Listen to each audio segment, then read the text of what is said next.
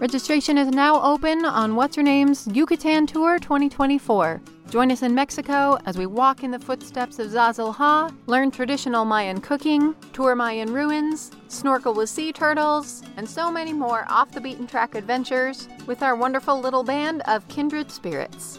Spots are going fast, so sign up now on our website at whatshernamepodcast.com. We can't wait to see you there. This episode is sponsored by Girls Can Crate. Girls Can Crate is a unique subscription box inspiring girls to believe that they can be and do anything. How do they do it? Like us, Girls Can Crate believes that real women make the best heroes. And every month they deliver them to your doorstep.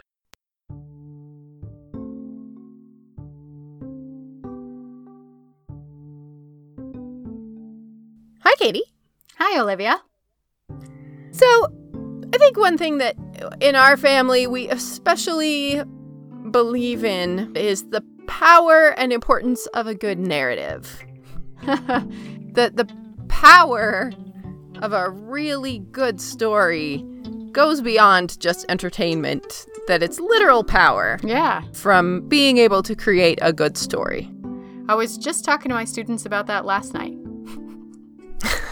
I was telling them that as historians, they get to be the storytellers. You know, there's what happened, and then there's how you tell it, and what it means, and the conclusions that you draw from it. And that's where the real power is. I mean, there's the phrase, history is told by the victors, but I think history is often told by the best storyteller. If you can create a more compelling narrative than your opponent, you're probably going to win history. For sure. But I think really successful leaders understand that aspect of what a story does and use it themselves. Yeah. And the woman we're talking about today really understood the power of a powerful narrative. Today, we're going way back. Yay, I love way back. I knew you would love way back. In fact, this one falls into your personal favorite category of history. We know for sure she existed. Yay! Yay! And that is all we know for sure. Cool. About the person we're talking today. But we have lots of good stories. Oh, fantastic. Yeah, that is my favorite kind. I'm Olivia Mickle. And I'm Katie Nelson. And this is What's Her Name? Fascinating women you've never heard of. So today we are going to 3rd century Syria. Cool. Which at that point was not Syria. Yeah? It was the city of Palmyra. Okay. In the Roman Empire. Okay, cool. Do you know who we're talking about? We must be talking about the warrior queen. Zenobia! Yes, Zenobia. Warrior Queen Zenobia. Cool, very cool. To learn more about her, I talked to Pamela Toller, who is the author of a new book that just came out, Women Warriors, all about women warriors throughout world history. Oh my gosh. I was just reading about that book yesterday. Literally yesterday. I was researching Amazons. Yeah. And I was like, oh, didn't know that book existed. There it is. It just now does. Oh my gosh. It just was released this month. How cool. And I talked to her. Awesome. My name is Pamela Toller. I'm an independent historian, and I'm most recently the author of a book called Women Warriors, An Unexpected History. It looks at women warriors from really the 2nd millennium BCE up to pretty much the day before yesterday. Ironically, the woman we're going to talk about today, Zenobia, only gets a couple of sentences in the book. So I'm really pleased that we're going to get a chance to tell her story in more detail here. 270 CE. A woman named Zenobia, who you probably haven't heard of, was the de facto ruler of the city-state of Palmyra, which was in modern Syria. And she went on a military campaign that almost split the Roman Empire in two. And in order to understand her story, we've got to take a couple of steps back.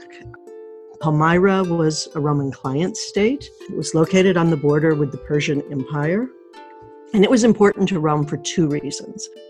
First, it was a major stop on the silk trade route, and Rome had a big appetite for silk.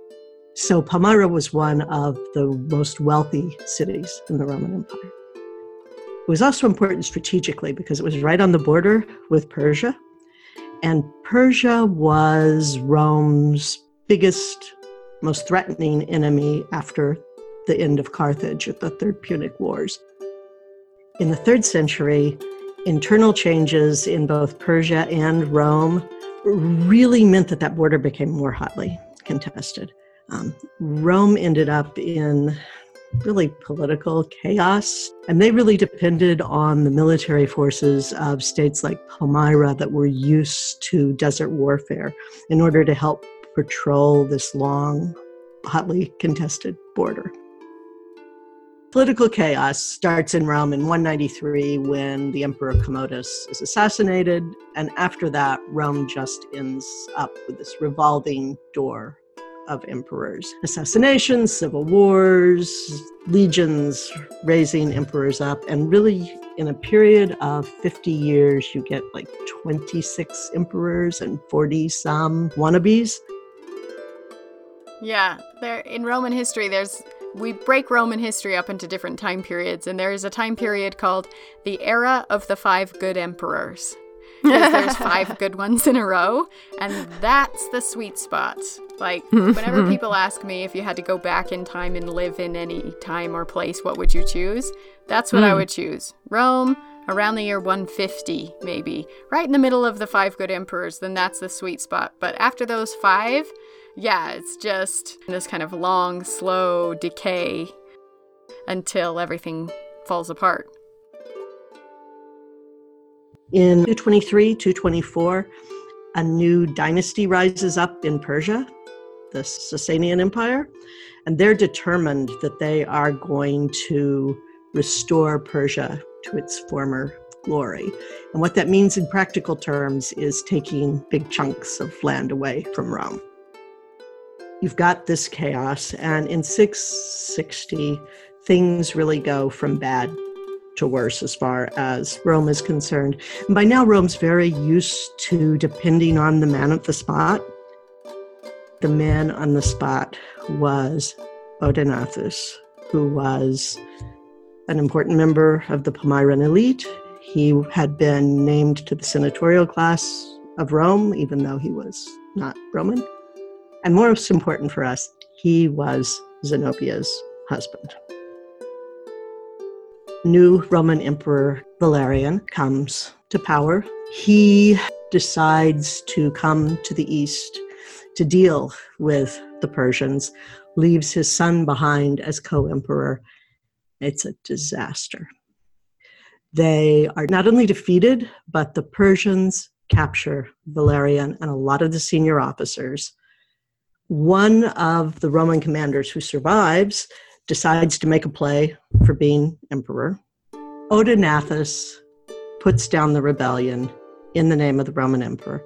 He then takes the remaining Roman legions and leads them into Persia, regains a bunch of the territory that Persia had taken from Rome, and chases the Persian emperor back across the Euphrates. Emperor Valerian is in control, kind of. And, but as... That's a good summary of Valerian. As his son, Gallienus, this is me self-consciously speaking Latin at the Latin speaker. His son Gallienus takes over, and there's another schism. Everyone's trying to decide who to follow. There's other people claiming the throne. And it's right in this mess that Zenobia's husband and his son are murdered. There are all sorts of speculations about who murdered him. The one that most historians today accept is that it was a cousin was responsible for it. It seems to have been a family murder. not a political murder per se. But it's at this moment that Zenobia comes into history. To the extent that she does. The sources are very slim and pretty sketchy. Mm-hmm. A classic scenario in ancient history. Not yet 30, with a son who is probably about 10, she steps up, puts her son in place as the ruler of Palmyra and herself as regent. Most of what we know about her chronology comes from coins, inscriptions, milestones on the roads. We do have some narrative histories, but they're written much later, and they're written by the descendants of her enemies, so you kind of have to adjust for bad attitude when you read them. So we have two main classical sources and then a few Arabic sources. Okay. For information about Zenobia.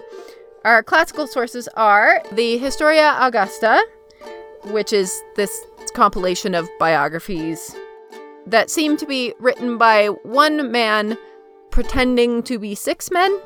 Oh, cool. Nice move. Yes. He is demonstrating his wide research and open-mindedness in listing all of these different people's points of view. But it's pretty well accepted now that this was one person.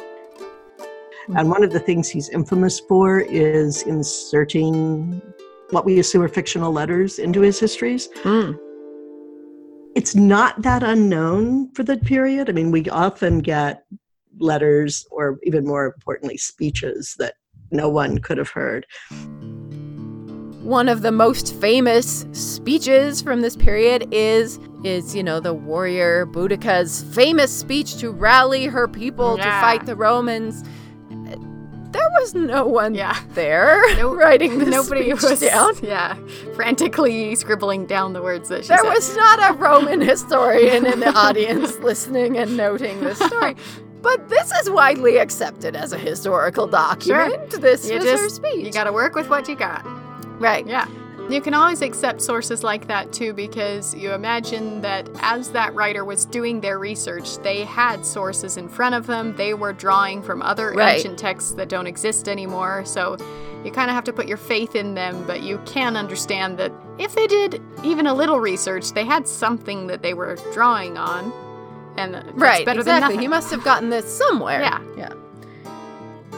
The more sober and reliable source is from a Greek historian named Zosimus that's written in the 6th century. And I don't have anything interesting to tell you about him. Then we also have a handful of Arabic sources that give an alternate version and really interesting version of Zenobia's life. So Pamela Toller pulls from all of those and has the job of trying to figure out what seems most likely and what to make of these conflicting stories. Yeah, fun. Historical detective work. Yeah. This is a choose-your-own-adventure, essentially. How will Zenobia die? Yay! And what will happen to her story? Cool. Do we all get to choose our own version? I think so, yes. Awesome. Here's what we do know. She was born around 240 CE. She married Odenathus sometime between 258, so shortly before the Valerian disaster. And at the time that she married him, he was much older, he was widowed, and he had at least one adult son who probably was older than Zenobia. So in 260, after he's pushed the Persians back across the Euphrates, Odenathus is the most powerful man in the eastern half of the empire. And we tend to forget that the eastern part of the empire, in fact, was larger and more wealthy than the west. Half is a misnomer, maybe 2/3. And he certainly was as powerful as any of the usurpers who had used their position with the Roman legions to get themselves named emperor. Instead, he seems to have remained loyal to Valerian's son. So for about 3 years after Odaenathus' death, Zenobia keeps things going. She remains loyal to the emperor, she maintains the border, she keeps everything stable. And in 269 or 270, something happens. Zenobia suddenly assembles an army and begins an imperial expansion in the name of Palmyra, not in the name of Rome, to conquer Arabia. Do we know why? Or nope. We don't know what happens, if this was just waiting her time until she could do this, if there was something that triggered it. We don't have any records that explain what might have happened. There is this constant conflict with both the Persian Empire and the Tanis tribes. Something may have happened there, or she may have just gone, my turn. Yeah. Here we go. Either way, she is wildly successful. She conquers Arabia, goes from there into Egypt, and Egypt is important. It's the source of a third of Rome's grain. And so it's not just an attack on the Roman economy, but it's also a possibility for a lot of political instability. Bread and circuses isn't just a clever line. The Romans ate a lot of grain. Roman soldiers' daily ration was 2 to 3 pounds of grain. Yeah, so if you cut off a third of that, you've got a real possibility of trouble at home. This is a crazy bold move. But this is Rome. I mean, Egypt is Rome, and she is in Rome. But she's not taking it on behalf of Rome. Okay. She's taking it on behalf of Palmyra and has now declared, apparently, Palmyra an independent state. Okay. And herself its ruler. I mean, this is happening nominally in her son's name. Okay. But she is literally leading the army. Okay. Let's do this, Zenobia. And they take Egypt. Pretty easily, she suddenly is in control of Egypt. Awesome. Now, it is true at this point, Valerian is a little distracted. He's off being attacked by the Goths on the other side of the empire. So this also may be why now, because she knows that the emperor does not have the time or power to pay attention to what's happening on this side of the empire. She's just been waiting to strike. We can tell just from her decisions that she was a brilliant strategic thinker.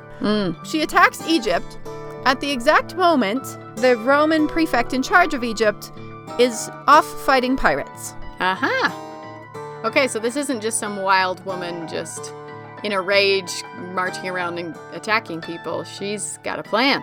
She is a very brilliant military leader who is thinking through how to do this. And it's evident in her really amazing success. Cool.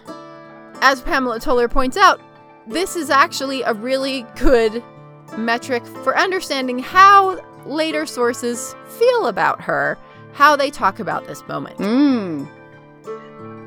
There are the ones who say, she got lucky. He wasn't there. Who knows what would have happened if he was there? And then there are the ones who say, she planned this really well. Let's pause for just a second to thank our sponsor, Girls Can Crate.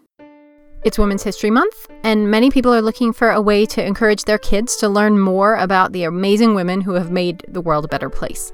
We can't think of a better way to do that than with a subscription to Girls Can Crate. Girls Can Crate is a unique subscription box inspiring girls to believe that they can be and do anything.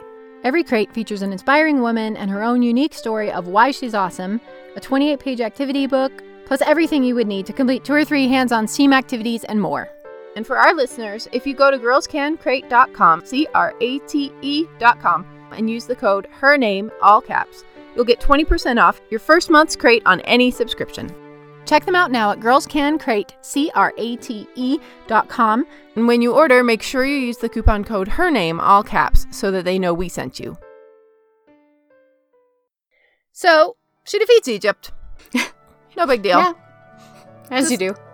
Conquered the jewel of the Roman Empire, and moves into Asia Minor. Awesome. So modern day Turkey. She moves all the way into Ankara. Wow. And she finally makes her claim to power and issues a coin not in Rome's name with her son on it or with just her son as ruler, but she issues a coin with herself as the ruler. Wow, that is dangerous.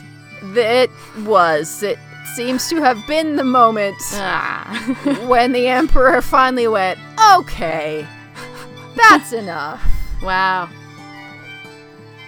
When she first stepped into power, she issued coins that acknowledged Rome. And then in about 271, that began to change, and she issued coins that showed Aurelian on one side as Augusta and then her son on the other side.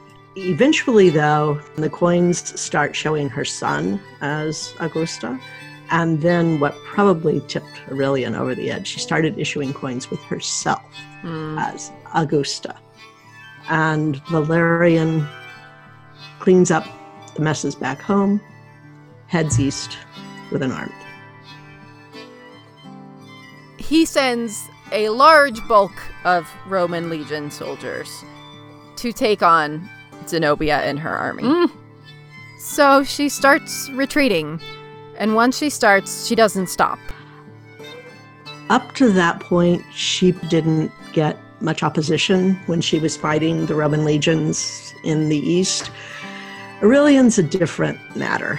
She doesn't even try to keep Asia Minor. She wasn't very well established there. So he doesn't really run up against her until they get to a town called Emei that's just east of Antioch. It's a little town.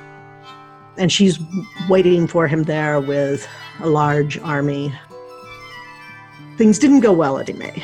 It was pretty devastating losses. They retreated to Antioch. At Antioch, she really pulls off kind of a fun trick. She fakes a victory. They find a man in their ranks who looks something like Aurelian. They dress him as a Roman, and they take a triumphal march through the city with a captured Roman general.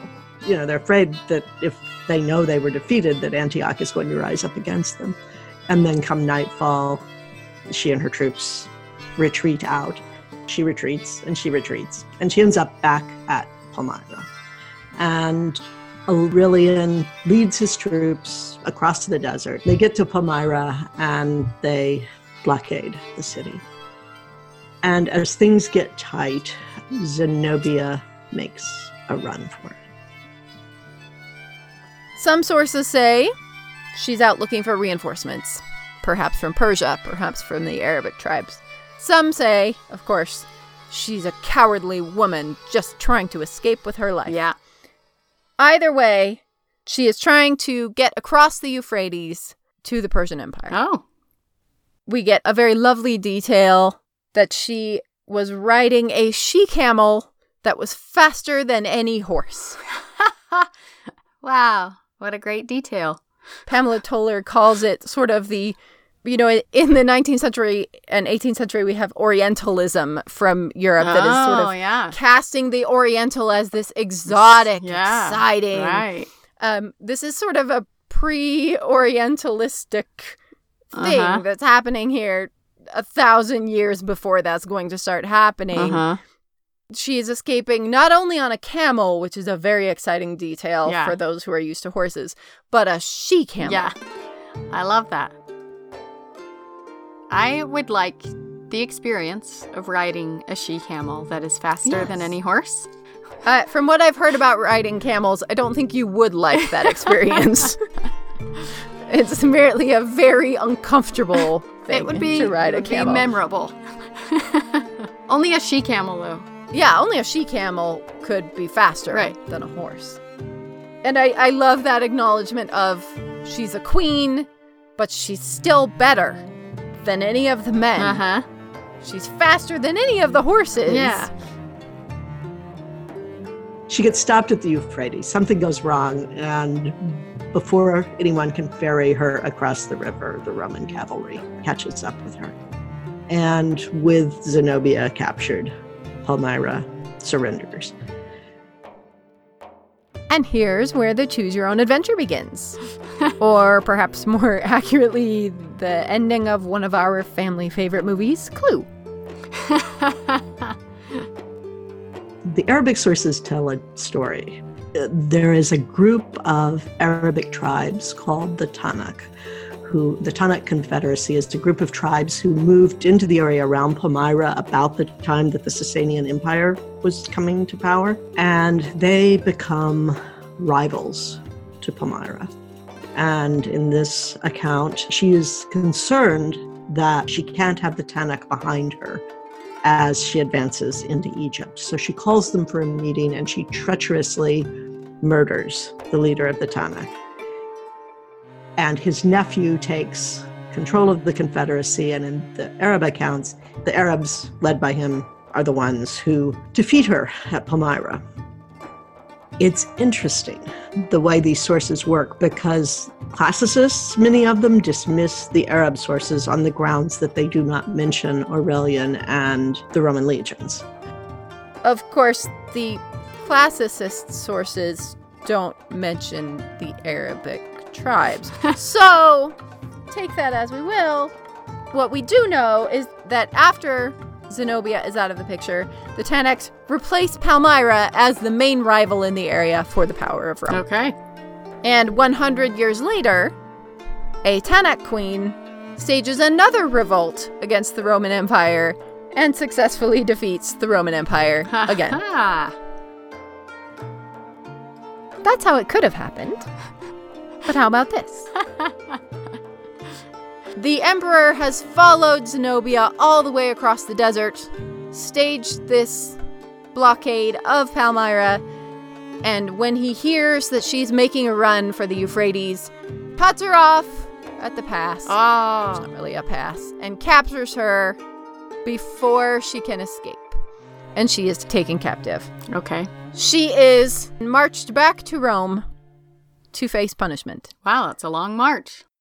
And as Pamela Toller points out, given the Roman Empire's treatment of captured queens, not something she can look forward to. Mm-hmm. And so, according to this source, she refuses to eat and dies of starvation as a protest on the way. Still maybe better than the fate she could have anticipated once she gets there. Yeah. And that's the end of Zenobia. Ah. That's how it could have happened. Yeah. But how about this? She doesn't die. Yay. And she is brought all the way back to Rome. Oh, okay.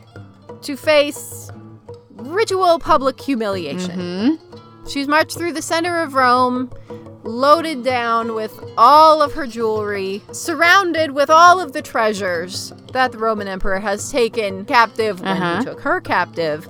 So much stuff that they have to have extra soldiers and slaves to carry her wealth along as she is draped in all of her jewels. So again, little pre-Orientalistic Orientalism here happening. She is paraded through town, then seated, chained to this throne on public display for 3 days. Whoa. Before being beheaded. Wow. So that's a pretty awful end, Yeah. but an exciting story. Mm-hmm. That's how it could have happened. How about this, though? Oh. She makes it all the way to Rome. Mm-hmm. She is paraded through town with all of her fancy stuff. She is held up for public ridicule, an opportunity for the emperor to showcase his fabulous success in defeating this famous warrior queen. Mm-hmm. And then she's given a pension and a villa in Tiber. What? Next to Hadrian's villa. And lived in comfort and luxury for the rest of her life, even marrying a Roman senator and becoming a fairly important social hostess whose house is a tourist attraction. Wow. I like that one. That sounds like that was just made up by somebody who needed a happy ending, so they... Yeah, so that's your choice. You're choosing that ending. Yeah, I'm in the mood for a happy ending, so... All right. Yeah, I'm gonna go with that. I like it. What are you gonna go with? Well, I think they can both be true. What? This is a woman and a culture that clearly understand the power of narrative. So if it's up to me, here's what really happened. Well, given her previous plan, she might have died, and they pulled in a ringer.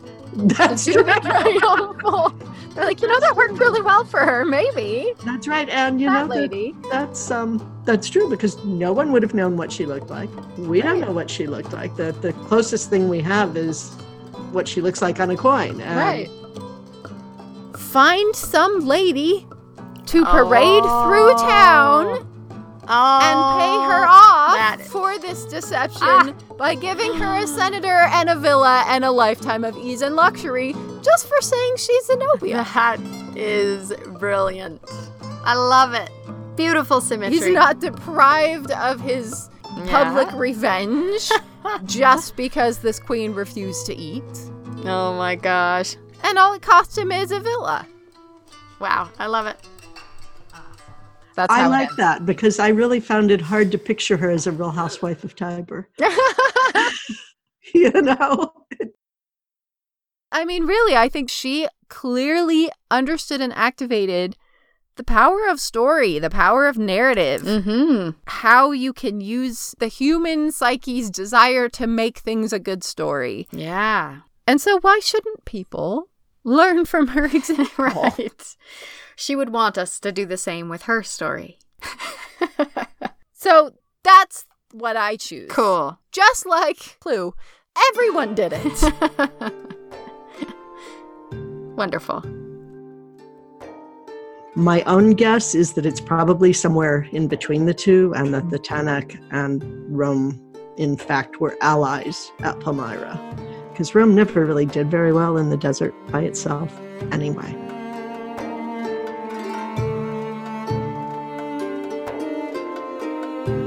We over here, in the Western world, in quotes, have forgotten Zenobia.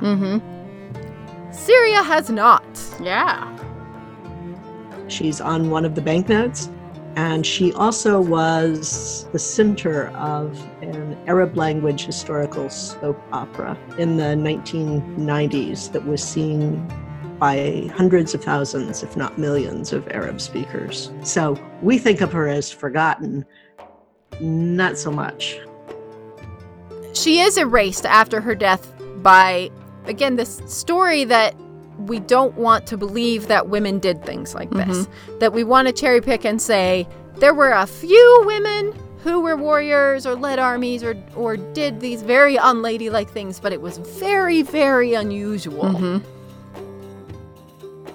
I can't believe that I haven't heard of her. But, I worked on this book for 1.5 years, and I had maybe 100 names in a folder by the time I started writing it.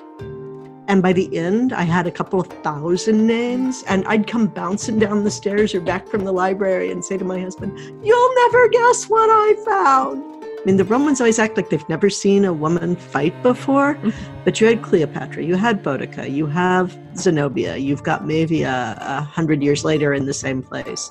You've got women rulers in Ethiopia known as the Candaces who defeat Rome pretty consistently. And it continued to amaze Rome over and over and over as well.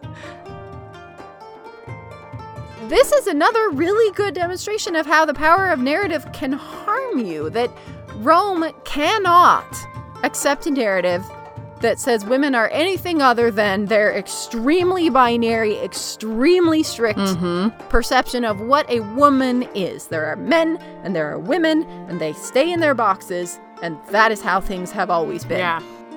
And of course, that's not how things are anywhere else in the world at that point. Right. And until they impose it on the world.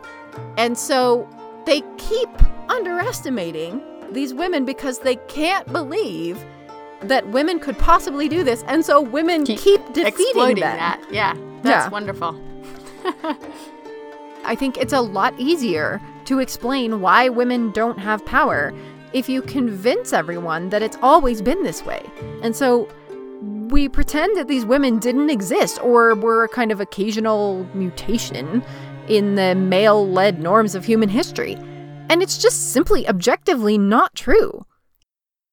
Yeah, I think we inherited a Victorian tradition that made a lot of assumptions. Like, they've invented archaeology. They're opening graves. They look inside and they see a grave with a skeleton and a bunch of weapons, and they go, okay, so this is a warrior grave. They mapped the classically conservative Victorian gender roles on the past, and it's stuck. But it feels like in the last 20 years, at least, we have been, with the help of, like, DNA analysis, we have been finally stripping back. These Viking warriors are women? Right. We are pulling away all of that groundwork that was laid by the Victorians and saying, okay, so these assumptions probably weren't true. These assumptions probably weren't true. Yeah, I think it's really decaying in a huge way lately. Yeah. We know for sure that she existed. And that makes her a winner in the context of these stories.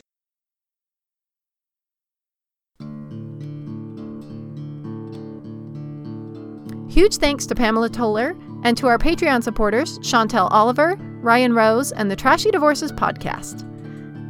If you'd like to become a patron and get great thank you gifts like our trading cards, cross-stitch patterns, and even your own shout-out in a future episode, visit our website at whatshernamepodcast.com and click donate.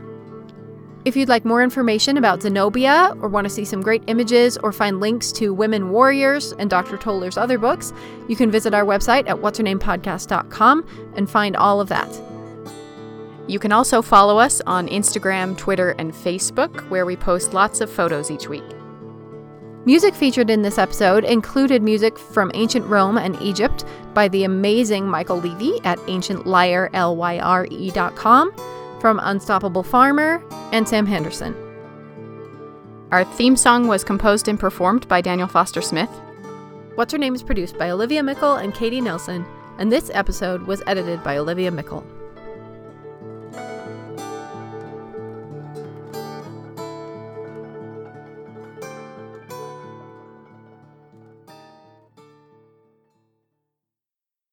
Hey y'all, my name's Alicia. I'm Stacy. And we make Trashy Divorces. It's a good podcast about bad relationships. Every week we bring you 2 stories of love gone wrong. And people who really should know better behaving very, very badly. It's a fun way to cut some powerful people down to size. Or take a second look at stories and scandals that defined a time. Check us out on your favorite podcast app or on the web at trashydivorces.com. New episodes every Sunday. Subscribe now and never miss a garbage day.